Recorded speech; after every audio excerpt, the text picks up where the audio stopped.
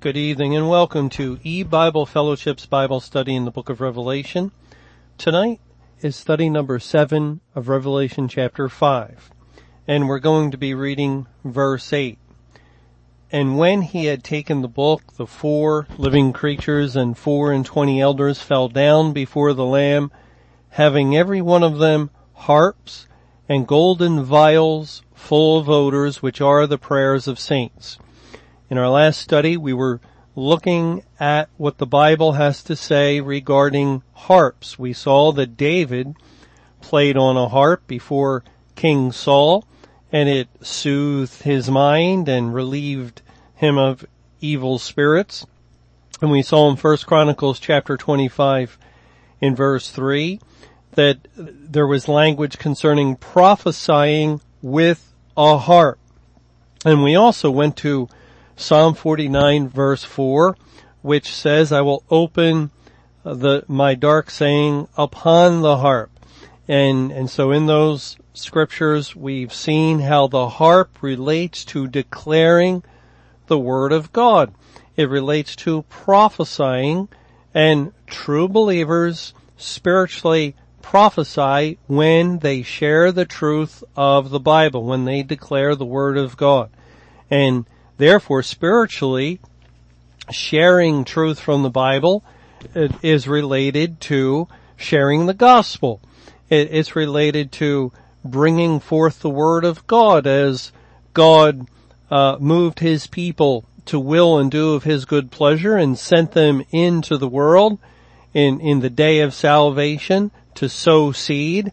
In a sense, they were playing the harp. And if we look at it in that light and with that figure, they were prophesying the word of God. Now, we also find in the Psalms, in Psalm 71, another couple of verses that agree with this idea. In Psalm 71, it says in verse 22, I will also praise thee with the psaltery, even thy truth, O my God. Unto thee will I sing with the harp, O thou Holy One of Israel. My lips shall greatly rejoice when I sing unto thee, and my soul which thou hast redeemed. So in verse 22, I will also praise thee with the psaltery, even thy truth, O my God. Unto thee will I sing with the harp. And singing with the harp is akin to praising God with truth.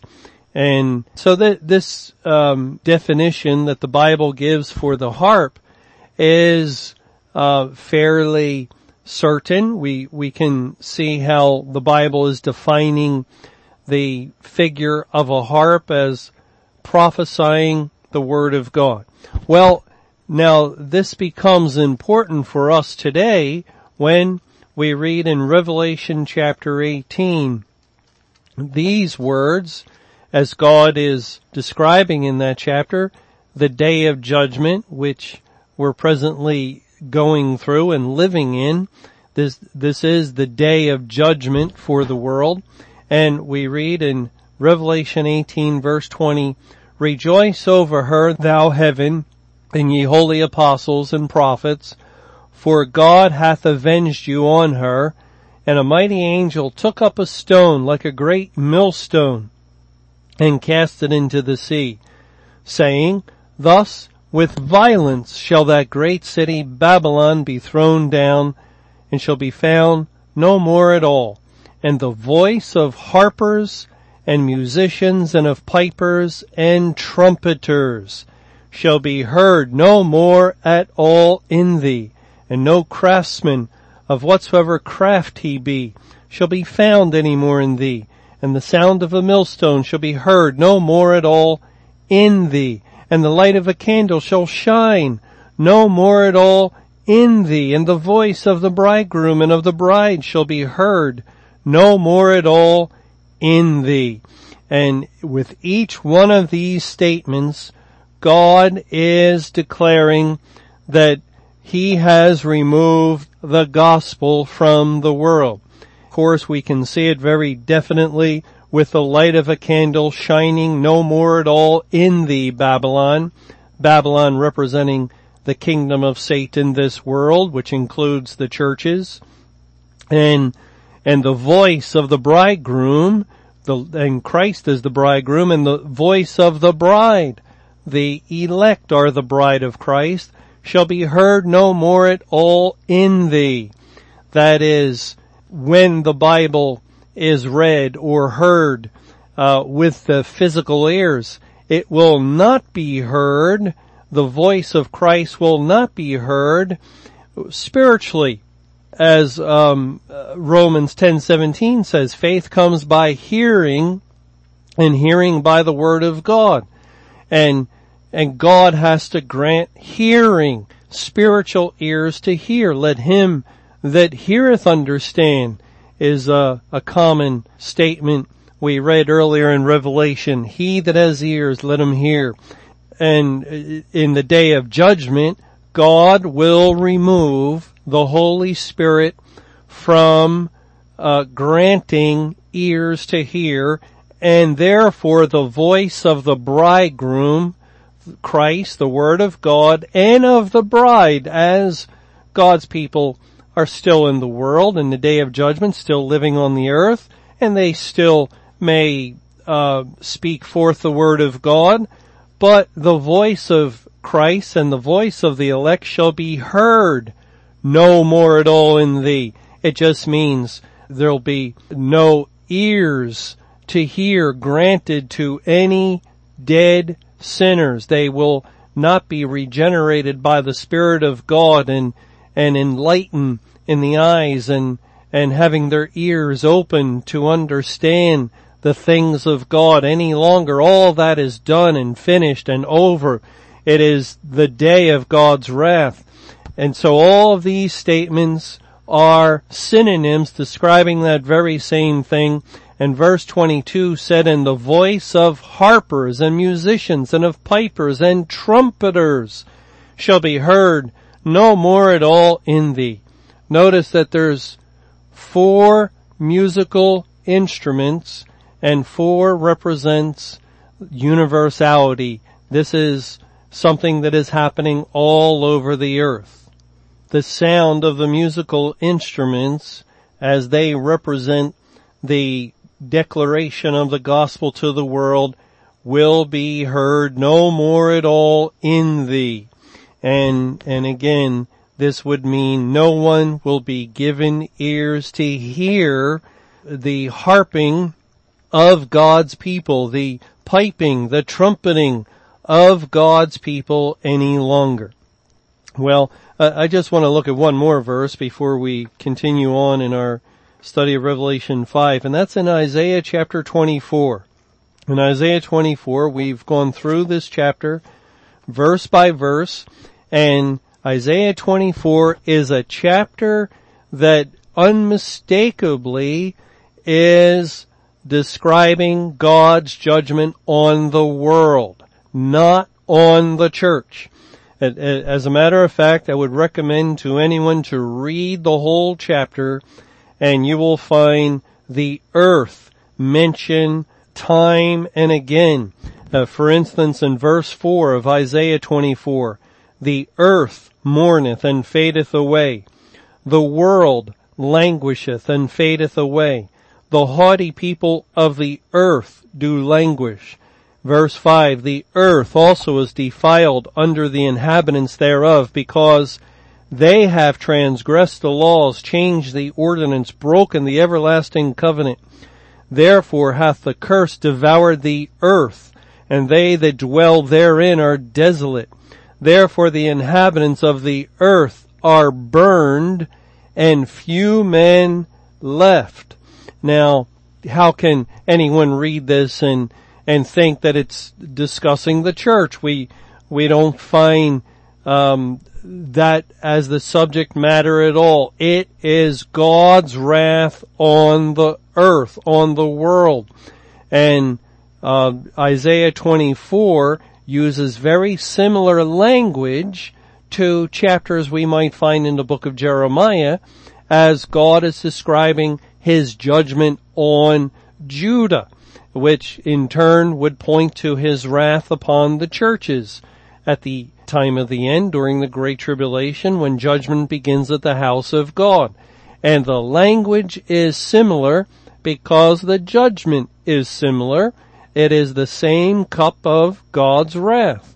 First, the cup was given to the people called by his name, and they drank of the cup of the wrath of God, and that wrath had to do with the removal of the Holy Spirit, with the putting out of the light of the gospel, with the silencing of the harps, as we saw in Revelation 18, that would also apply to the church. Well, now, with the emphasis upon the earth, we read in verse 7 of Isaiah 24, "The new wine mourneth, the vine languisheth, all the merry-hearted do sigh, the mirth of tabrets ceaseth." And that would be a timbrel, again, a musical instrument. "The noise of them that rejoice endeth, the joy of the harp ceaseth." And there God is saying something. It's a tragedy. It is extremely sorrowful that this has come upon the earth, that it is the time when God has shut the door to heaven. It is the time when the joy of the harp ceaseth. Now, we looked at several verses at following the Bible's own, its own recipe, following God's methodology that he would have us to follow in coming to truth. Look up a word and search it out. Go here a little, go there a little, compare scripture with scripture. And as we've done so, we've searched out the word harp, and we have been able to come up with a biblical definition. We understand that word. It has to do with speaking forth, with declaring the word of God, with prophesying. And now in the chapter of God's judgment on the earth, we read, "The joy of the harp ceaseth." That is the prophesying that God's people do in the world. The prophesying isn't said to have ended here. And, we're still sharing information from the Bible. We're still sharing truth with one another. God has commanded us to feed sheep.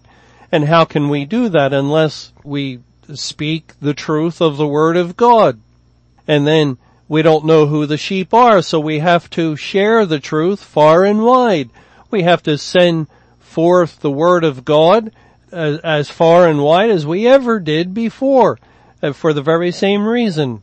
Before, we had to carry the word into all the world because we didn't know where the elect were to be saved. We didn't know where the sheep were that were lost that must be found. And now we have to send the word of God into the far reaches of the earth in order to feed the sheep. And we don't know who those sheep are. We don't know where they are exactly. And as a result, yes, we will be speaking forth the word of God. But the joy of the harp ceaseth. The joy. The Bible tells us that when one sinner repenteth, there is joy in heaven. Joy of salvation. God and the angels in heaven would rejoice when a sinner was redeemed, when he received a new resurrected soul and the blood of Christ had been applied to his heart. But now the joy of prophesying, the joy of the harp ceaseth. We continue to share truth, but no sinner anywhere in the world, in any country, in any city, in any town, in any street, in any house, no sinner will hear the word of God that's being proclaimed, that God's people are sending forth in order to feed sheep, and even though it's truth, even though it's faithful to what the Bible says, it will not spark a new heart. It will not, God's word will not create in them a new soul. They will not be born again. And therefore there will be no joy in connection with playing the harp spiritually. There'll be no more salvation.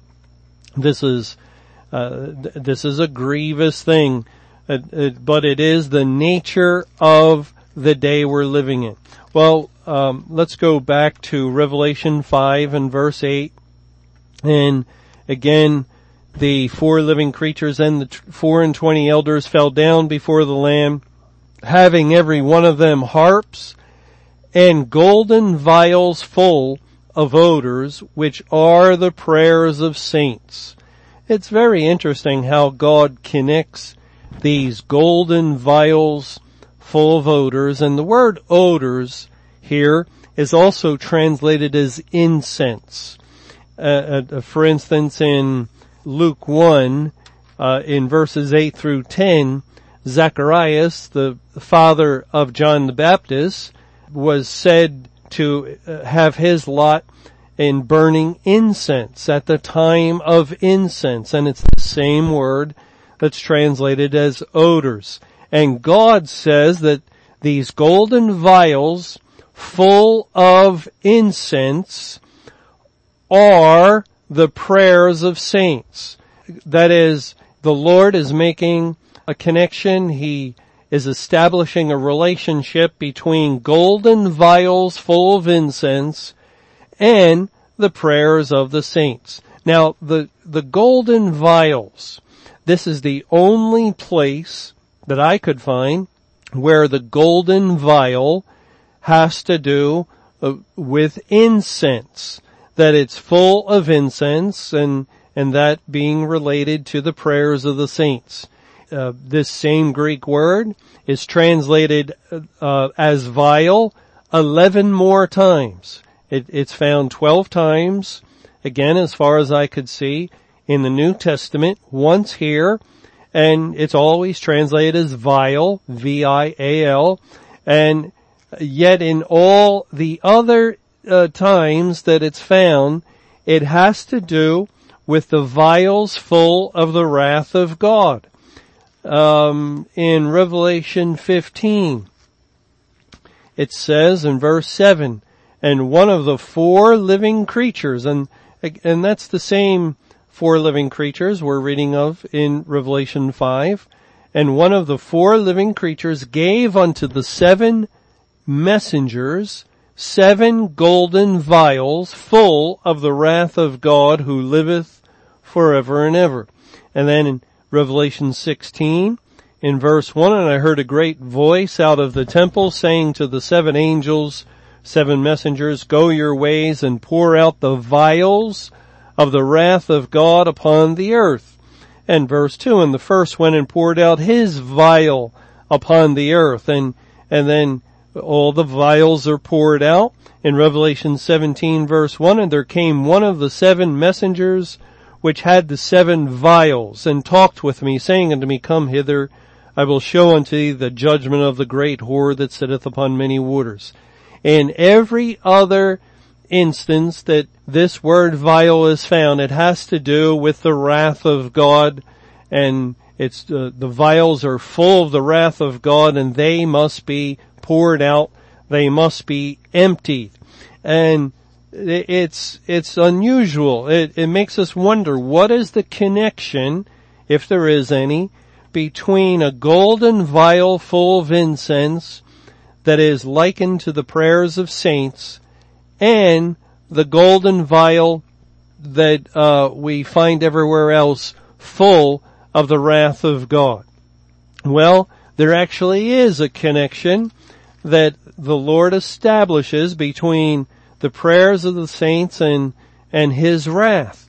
In Revelation chapter 8, it says in verse 3, and another angel or messenger came and stood at the altar, having a golden censer, and there was given unto him much incense. And that's the same word, Greek word, that's translated as odors in our verse in Revelation 5. And here it's incense. It's the same word with Zacharias, whose lot was to burn incense. There was given unto him much incense, that he should offer it with the prayers of all saints.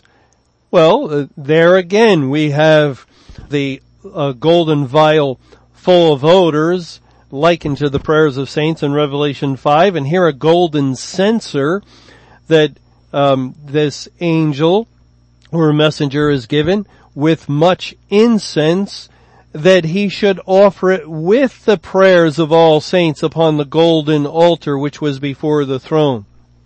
So there is certainly a relationship between these verses and Revelation 5:8. And then in verse 4, and the smoke of the incense which came with the prayers of the saints ascended up before God out of the angel's hand, and the angel or messenger took the censer, then filled it with fire of the altar, and cast it into the earth. And there were voices and thunderings and lightnings and an earthquake. We can see how the golden censer is involved with much incense, that it should be offered with the prayers of the saints. And the smoke of the incense then begins, and again, with the prayers of the saints, begins to ascend up before God out of the angel's hand. And the next thing we know, the angel took the censer and filled the same censer with fire of the altar, and that would typify wrath and anger and fury. It is the wrath of God, because God is a consuming fire. And now the censer that was previously identified with incense and the prayers of the saints is filled with the wrath of God. And therefore we can relate the golden vial full of odors or incense, which are the prayers of the saints, Revelation 5:8 statement, with the golden vials full of the wrath of God that are being poured out in the day of judgment. But again, why does God make this tie-in? Why is he joining the two together? Well, it depends on what the saints have been praying. What have the saints of God? And the saint is just another way of speaking of a holy one, and it's not some special individual who has achieved a status of super holiness and therefore a church elects him to sainthood. That's not a saint. Actually, it's very possible for many of those saints to never have been saved even themselves. No, a saint is anyone at all who has become saved. The thief on the cross who was a dirty, rotten sinner and never did anything in his life that a church would consider worthy, even remotely worthy of sainthood, was a saint in God's sight once he became saved. Everyone who is an elect and has the blood of Christ applied to them and they have been redeemed becomes a saint. And what have the saints of God been praying? Well, we're told in Revelation 6, when the seals are taken off the book, it says in verse 9 of Revelation chapter 6, and when he had opened the fifth seal, I saw under the altar the souls of them that were slain for the word of God and for the testimony which they held. And they cried with a loud voice, saying, How long, O Lord, holy and true, dost thou not judge and avenge our blood on them that dwell on the earth? This is describing those children of God that have been redeemed, and they have gone to be with the Lord in heaven, and in their cases, they don't have their resurrected bodies as yet. So it's the souls of them, apart from their bodies. In their spirit essence, they're dwelling with Christ in heaven. They're dwelling with God. And the prayer goes up, how long, O Lord, until you bring about the day of vengeance, until you avenge our blood, from the blood of Abel unto the blood of Zacharias. The blood of God's people has been, as it were, crying up to God from the earth for vengeance, for God to bring justice and to balance the scales that His law demands, because mankind has grievously sinned against God and has tormented and afflicted and brought trouble to the people of God all through the many days of their pilgrimage upon the earth. Remember what we read in 2 Thessalonians chapter 2. And let me turn there. In 2 Thessalonians 2, it says in verse 5, which is a manifest token of the righteous judgment of God, that ye may be counted worthy of the kingdom of God, for which ye also suffer, seeing it is a righteous thing with God to recompense tribulation to them that trouble you, and to you who are troubled, rest with us when the Lord Jesus shall be revealed from heaven with His mighty angels in flaming fire, taking vengeance on them that know not God and that obey not the gospel of our Lord Jesus Christ. You see, it is the day of recompense, actually the year of recompenses, for the sake of God's holy temple, for the sake of His people. And their prayer has ascended up to God, and He has heard, just as the Lord heard the prayer of the Israelites in Egypt over the centuries that they were in bondage, in cruel and hard bondage, and there was no deliverance. God heard, and in the set time, at the appointed time, He brought a deliverer and freed His people and brought them out of Egypt. Likewise, God has heard the cries of His people, and He has freed them from spiritual bondage, but there's also a matter of answering their prayer. And, well, we'll have to discuss in our next study how it is that God's people would pray such a thing. And we'll look at that. It's very important we properly understand that before we continue on studying this very interesting chapter in the book of Revelation.